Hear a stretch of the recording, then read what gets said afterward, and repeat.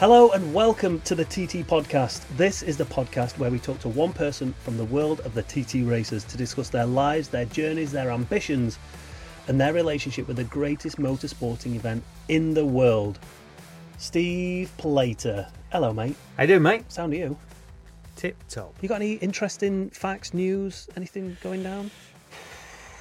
Not really, not at the moment, no. I was just flat out doing my own thing and trying to put things together and get ready for the season. Busy boy. You looking forward to the TT? Yeah, very much so. Looking forward, in all fairness, to the TT launch. Oh, I can't wait. Do you think they'll have us back? Well, I've heard a rumour. Oh, go on, let me guess. It starts with Matt and ends in Roberts. Yeah, Hey? he's good though, isn't he? Oh, listen, he is. He's phenomenal, and that's what annoys me the most about him. If he was, well, I don't know, if he was rubbish at his job, then I'd be even more annoyed. But yeah, hey, listen, yeah, the launch last year was fantastic. So hopefully again we'll have some more fun. Hey, mate, it'll be good. It'll be good, and there'll be plenty of news there for sure. Definitely. Right, let's talk about today's guest. Well, you know, he's a guy comes from a big family. Huge family. I didn't realise how big. Yeah. No, and he's in fancy colours, so he's got a little bit to live up to, bit of pressure on. Had a great 2022, I think. Yeah. And there's more to come. This is the question, though. Do you think he's the man that can take it to the Birchells? The answer, yes, I do. He's knocking on the door. I think he's just got to find a little bit of consistency. The outright pace is there, a little bit of consistency, and I think he'll be there. So here he is, Pete Founds. Pete Founds, come on. Come on down.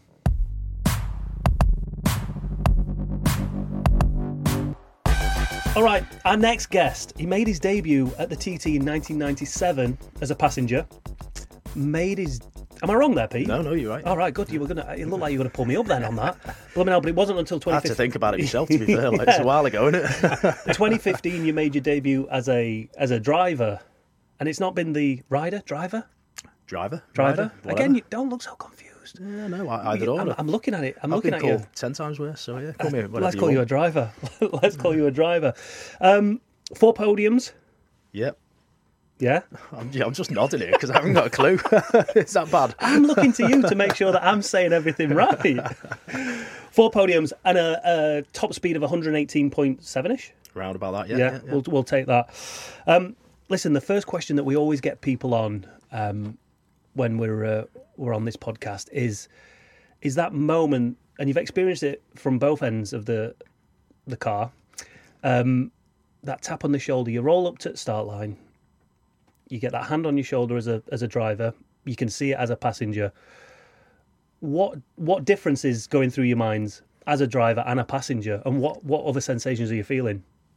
I mean, as a rider, like I can't even remember the tap on the shoulder, to be honest. I'm just looking at that little flag to drop, to be honest. But yeah, the tap on the shoulder. Like everyone says, oh, that tap on the shoulder, that's practice for me. Tap on the shoulder. Yeah. But it's when the flag drops for me, I'm just like eyes are on the flag.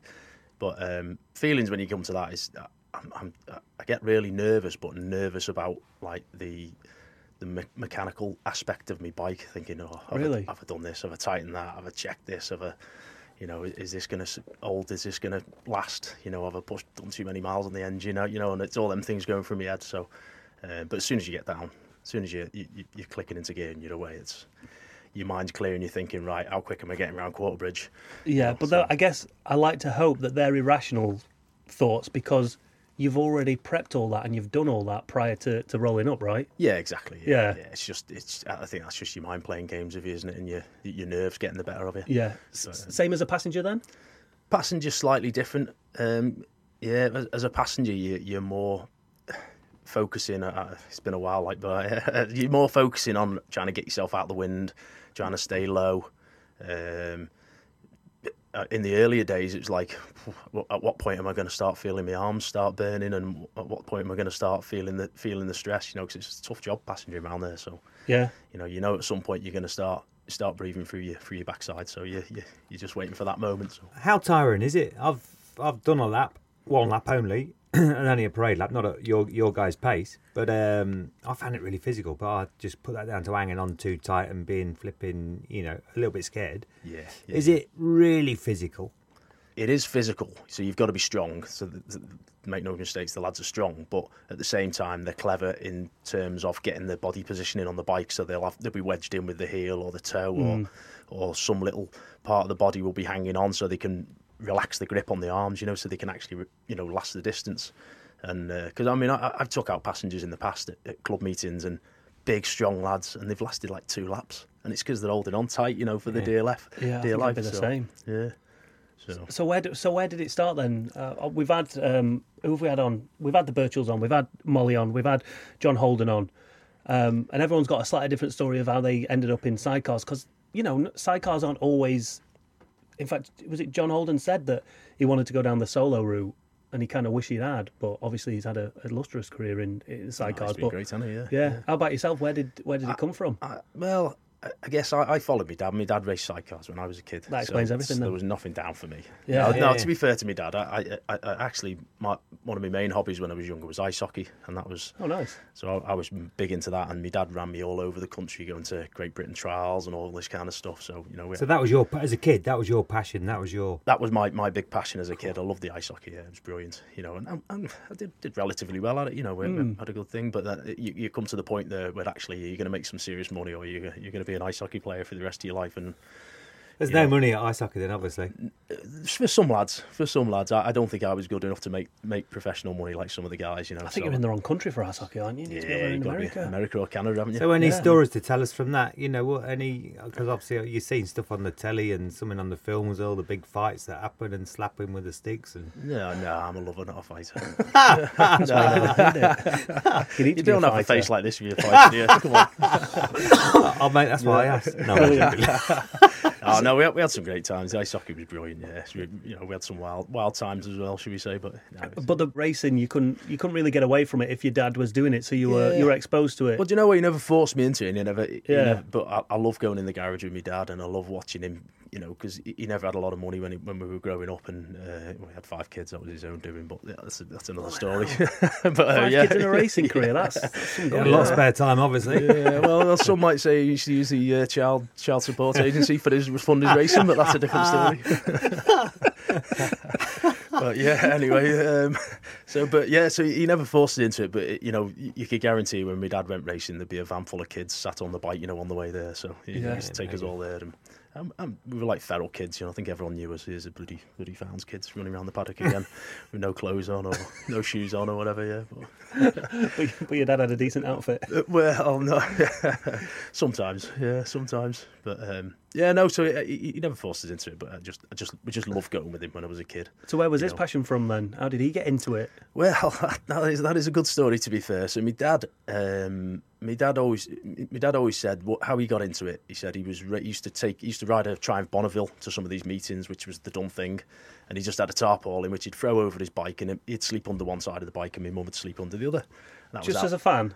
No, as a racing. Oh, as a racer. So he used to take the bike there, race this old Triumph Bonneville, which my mum bought him for a wedding present, by the way. Brilliant. And then they'd sleep under either side of this bike, but my mum said she was sick of riding home from race meetings with like bits of foot hangers in her hand and bits of the bike, hanging off. So my dad had been at Alton Park one weekend, and he'd been the bike, and he was stood at Lodge Corner watching the sidecars come round, and he said he just spotted Pip Harris at the time, who was the man, and he said he'd seen Pip Harris come round Lodge, and he said he had the biggest smile on his face, and he said, "I'm going to do that." And that was that. And he did. He built his own sidecar, and away he went.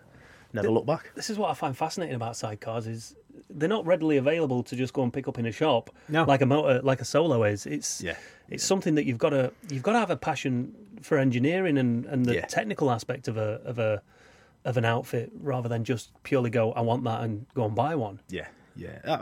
For most of us, like you say, we're that passionate. We'll buy, even if we bought a bike, because you can buy. There's a couple of good boys there, that making them. So you can buy a bike, and then you'd still probably end up making your own little tweaks and your own bits to it. That's what we do. But again, they're not in. You can't drive past a shop and see one and go, oh yeah. You have to be exposed to it at the race circuit, or like you have with your dad. Yeah, that's it. Yeah. So how was your dad's passion with the TT? So Dad did the TT for about 25 years. Yeah, so he loved it. Yeah, and it was always, he always turned it into a big summer holiday for us. Yeah. And we always went to the TT every year for the whole clampets, should I say, all hanging out the back of the transit van. You can imagine. So yeah, it was 2 weeks in the TT, and genuinely that was my mum's mum lived over there as well in the Isle of Man. Oh, nice. So we doubled it up, to go over and see her. But genuinely, that was like our summer holiday for years. And I was that naive when I kind of left school and that. I met a girl when I was about 19 or something like that, and she said, we're having a summer holiday this year. And I was like, yeah, of course, we're having a summer holiday. TT, of course, 2 weeks in the TT. I'd never set foot off the UK in my life. Brilliant. I was that naive, but yeah, I did eventually get a beach holiday at some point, I think. Did you take her to TT? Oh, yeah. Did she enjoy it? Yeah, I think she did, actually. Yeah, who doesn't enjoy the TT? Oh, exactly. Yeah.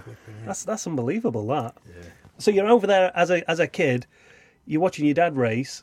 Do they, like we've heard in the past, kids that have gone, like John McGuinness and other people, you're almost left to your own devices while they're, their fathers or doing their thing. They're doing their thing. Was that it? Did you pretty much? Yeah. Did you spend a lot of time watching the race and going to different vantage points to watch? Yeah. I love being around the pits because there was always so much going on around the pits. Back in the 80s, it was just manic. There was so much calamity and chaos. And people pranks, in the paddock. Honestly, it was just a great place to grow up. There was so much going on.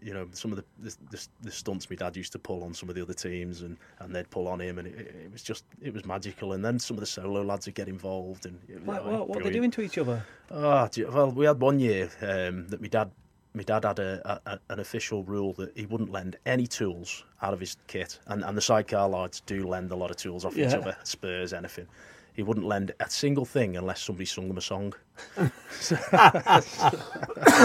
It was notorious, and it went on for a couple of years. Actually, it was that popular, but all the other teams cottoned onto it. But the beauty of it was somebody would come round and ask to lend a tool, and if you said no, go on, I'll lend it. You need to sing a song, and the minute they said no, somebody would shout, "We've got a singer!" So the longer you delayed singing your song, the more spectators you got in to come and watch.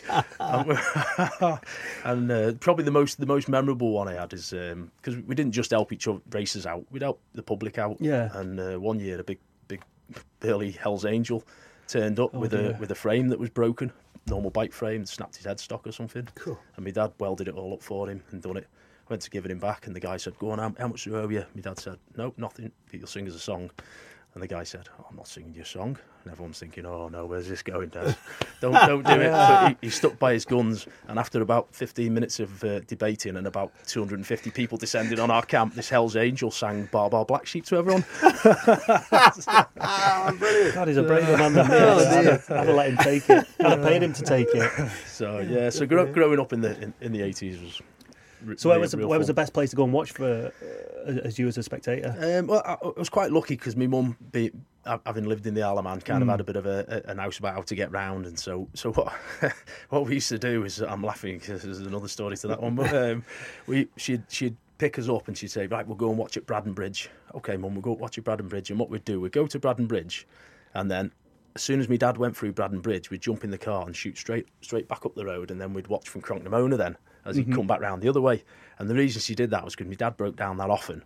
If we didn't get him twice on the first lap, we wouldn't very often see him. So. Oh, brilliant. Not a lot of confidence there. But yeah, so I was quite blessed as a young boy because my mum would ferry us around in the car, bomb it round, So that was it. You kind of had no choice but to get into it. Yeah. And you say your dad had 5 kids. Yeah. I've got 3 brothers and a sister. All 3 brothers race, or all 3 brothers race. Did you all race? There's one black sheep that's into 2 wheels, Steve. So he's might to your heart. Yeah, once a bit of sense in the family. Yeah, you might say that. Yeah. So we've got yourself. So my older brother Chris, I used to race with Chris and Alan back in the early 2000s. Well, late 90s, early 2000s. Yeah. We did the World Superside together.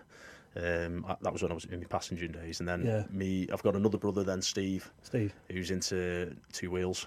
So he's a bit of a bike collector stroke hoarder. Mm-hmm. And then then it's myself, and then my younger sister Han, and then Al, obviously who you know, who's going to be hot on my heels this year, I think. Those younger days, obviously, when you're all like flipping young wild things running around the Isle of Man watching Dad. How soon did it become apparent it was going to be? Was your target to race around the Isle of Man TT? I always had it in my head. You know, when I've started riding road bikes and stuff, I always had it, which is like 16 years. Well, it's earlier than that, isn't it? If you unofficially, but yeah, I always had it in my head. I was going to, as soon as I was 18, because the ruling was you had to be 18 to do the TT. So that was it. So I thought, right, as soon as I'm 18, I'll do it. And sure enough, you know, I turned 18 in '96, I think, and then '97, I was able to do it. So 18 years old. So yeah, McGuinness says, you know, 18, 19, 20, 21. You're still, again, it might be slightly different for sidecars, but it says you're still too young to really get what you need out of the TT. Yeah, he's quite strong-minded with that, I think. Which and it's right. Right. Obviously, there's a lot of bravado, especially on a solo. Yeah. You know, to being probably a little bit too young and wild, but. You know, when you were growing up and running rings around the Isle of Man, watching the old man, did you have to go and help him as well in the paddock?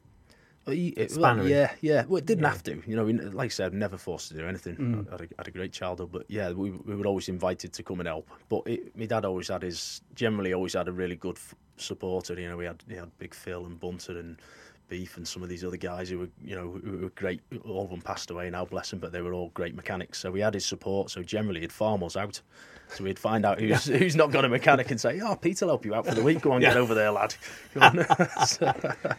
But yeah, again, it was just being part of the action, wasn't it? Yeah, that's a good way, I guess, again, of learning the trade as well, isn't it? It's, yeah. Well, what you tend to find, especially in sidecars, is every driver, every passenger is involved in putting that machine together. It's not like a factory solo where the rider, like John, for instance, rocks up and just cocks his leg over, sets off and does it. Although John gets involved in his own team as well, doesn't he? So yeah, very much so. You know, you do tend to find that sidecars, the mechanics are the rider, the passenger as well. Yeah, that's right. So you kind of need to have that knowledge. Maybe that's what gives the sidecars that little bit of, you know, the age profile is slightly higher with the sidecars because most of them are owning their own bikes and servicing them. I don't know. Are you naturally kind of mechanically minded anyway? Yeah, I am. Yeah, I'm an engineer at work, so yeah. Well, I say that. Anyone watching this video is not a bloody engineer. He sits behind the desk half the time. Exactly. We chatted before the start of the podcast. He said I'm an engineer. I'm thinking, I might make something cool, fabrications of something, you know, to do with the sidecars. Drills holes in the floor to make salt. I didn't even know how they made salt. Do you know how they made salt? You drill holes in the floor. Sorry, Pete. Thought this wasn't going in. No, it is, because it's fascinating. I mean, it wasn't, but it was. Well, I don't drill holes in the. I'm saying that's how we tell get our people how to salt. drill holes. So we solution mine. Yeah, we drill down about 300 meters, and then we inject water into the cavity, and that turns the salt, the rock salt, or whatever, the salt strata into brine, and then we pump the brine 2 or 3 miles across land into our factory. Did you know that? Purify it, dry it out. You learn something new. There it is, ready for your chips. So there you go. When you're pouring your chips, when you're pouring your salt on your chips, it's probably come from Pete. No, I thought it'd come out of the sea. No. Well, there is some that you can get some out of the sea, but I mean, would you drink seawater? Not from Skeggy. Not from Skeg Vegas. I've drank worse. It's pretty interesting though. Yeah, to a degree. Yeah. What was the other thing we were going to mention? Oh, I haven't got a clue. There was something else. What was it now? I'm not telling you, because that was boring as well. That's it. That's the other thing. Show us your hand. There you go. I've given you a good half an hour to come up with an amazing story, because I said to you, what have you done to your hand? It must have been racing. It wasn't racing. Yeah, well, I was learning to do backflips on my motocross bike. Right, so, so now he knows I'm lying already. Yeah. Go on. I still haven't thought of anything interesting. All right, so how did you do it then? I fell off some steps. Brilliant. Get out. Yeah. Oh, you could have bigged it up a little bit. I've been racking my brains after he said. Flying round the TT course at stupid speeds, falls off a set of steps and sprains his wrist. Yeah, well, So when you kicked off then with the sidecar job, you know, after watching the old man and everything around the TT course and other places, how did you make a decision of passenger and not driving at the time? Well, did it just kind of fall into? Yeah, I fell into it in a way. Yeah, I wanted to drive, but like I say, you need to be quite committed as a driver because you put a lot into it. So, and I'm not saying I wasn't committed when I was a passenger, but you know, maybe I was a little less committed and like to party a bit more. So yeah, it wasn't uncommon for Chris to drag me out of someone's awning at night, 7 o'clock in the morning. Get out. No, can't say that because the ACU will be listening. But no, never drunk or anything before a race. But It's fine. It's all done now. That's not what you like now. exactly. Yeah, Yeah. I'm professional now. Yeah, Exactly. right on it.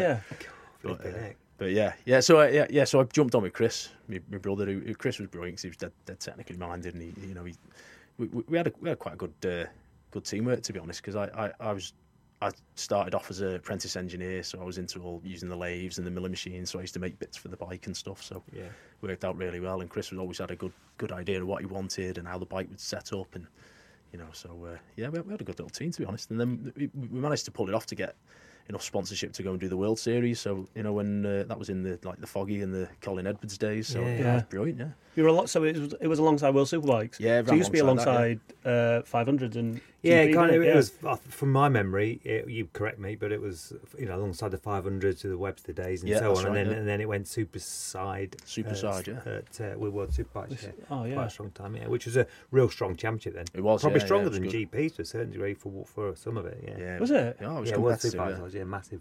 Oh, mega! So you're racing alongside those, like you say, Foggy and Edwards, and just before the Bayliss era, I guess. Yeah, no, I was during the Bayless Was it? series as well. Yeah. No, So you're dragging in some big crowd. You watched, No, you know. it was You've got some awesome, big crowds. Yeah. It wasn't uncommon for the sidecar lads once we'd had our race or whatever, or if we weren't at the end of the day, if we were early, as soon as we finished, it was pack up and get into the grandstand and watch the race. It's great. Yeah, mega. Oh, Yeah, mega. brilliant. So where was your first ever experience as a passenger then?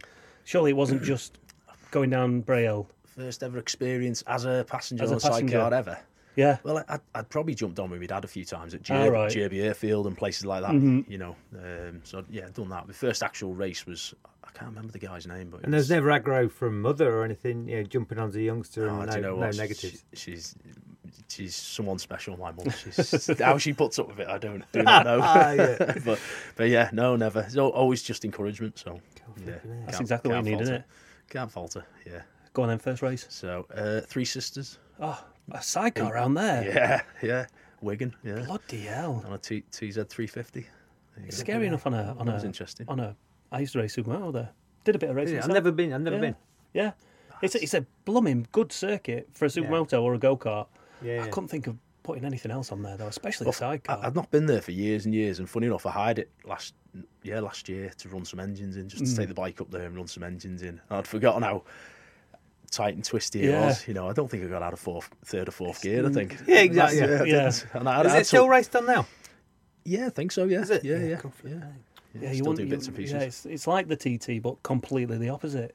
Tight, twisty, and very, very small. That's unbelievable. So how did you get on in your So- first race? I can't remember. Clearly not that good. Not that well. No, I don't think. No, I was going to Steve. Steve, am I right in thinking that you won your first race? No, I won a race at my first meeting. Sorry. Get in there. Where How's at? it going? Where was it? Do you know what? I remember on Rob Mack's podcast, we were Rob was talking about his first meeting, which was Cabwell Park, because we're both close to Cabwell. And I'm terrible. I can't remember flipping names or dates or history. I'm terrible. Make me like feel that. better anyway. And then March the 13th, 1994. Yeah. Mad, March isn't it? 13th? March the 13th, 1994. It was cold that then, was weren't it? Flipping cold, yeah. Real cold. Anyway, I won Cadwell straight Park? out and yeah, On club what? circuit. Cadwell.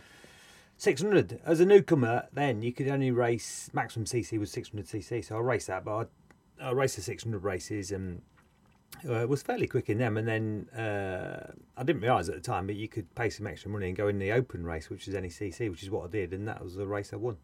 Yeah, against the big Really? guys. Yeah. What, yeah. did you take any scalps? Is there any big names that you beat there? that Yeah, there's a people are couple. I doing? can't remember names to it. He's actually a good mate of mine, a guy called Tim Cavell, and he'd been on FZR 1000, and then there's a kid from York Suzuki on the next Whittam Suzuki. Yeah, so a little bit of luck involved, but yeah, it's flipping. That's For me, amazing. it was like winning Grand Prix. Oh, I bet it first was. time out, because I had Yeah. no intention of doing it for a living or anything. It was just purely to stop riding on the road like a lunatic. That was the reason why I went racing. Draws you in though, doesn't it? I bet that was like a hook. Yeah, that was it. Yeah, Yeah. after that. Yeah. Right, I can win my Massively first meeting. Boom. Keep doing it. without realising it, because Yeah, you don't kind of have a direction in, do you? It's just You ride the wave, don't you? you're Yeah. just sort of flipping out a bit of a problem. I'm guessing the same as in your time. You flipping turn up with your tranny van, whatever it is, in their caravan, and you got 17 people sleeping in the two-bed caravan in the clubhouse all night long. Yeah, but yeah, hey, good times. Yeah. Right, let's wrap up part 1 here. We're going to get into your driving days. We're going to move right up until 2022, talk about 2022, and then the future of your TT career. See you next week.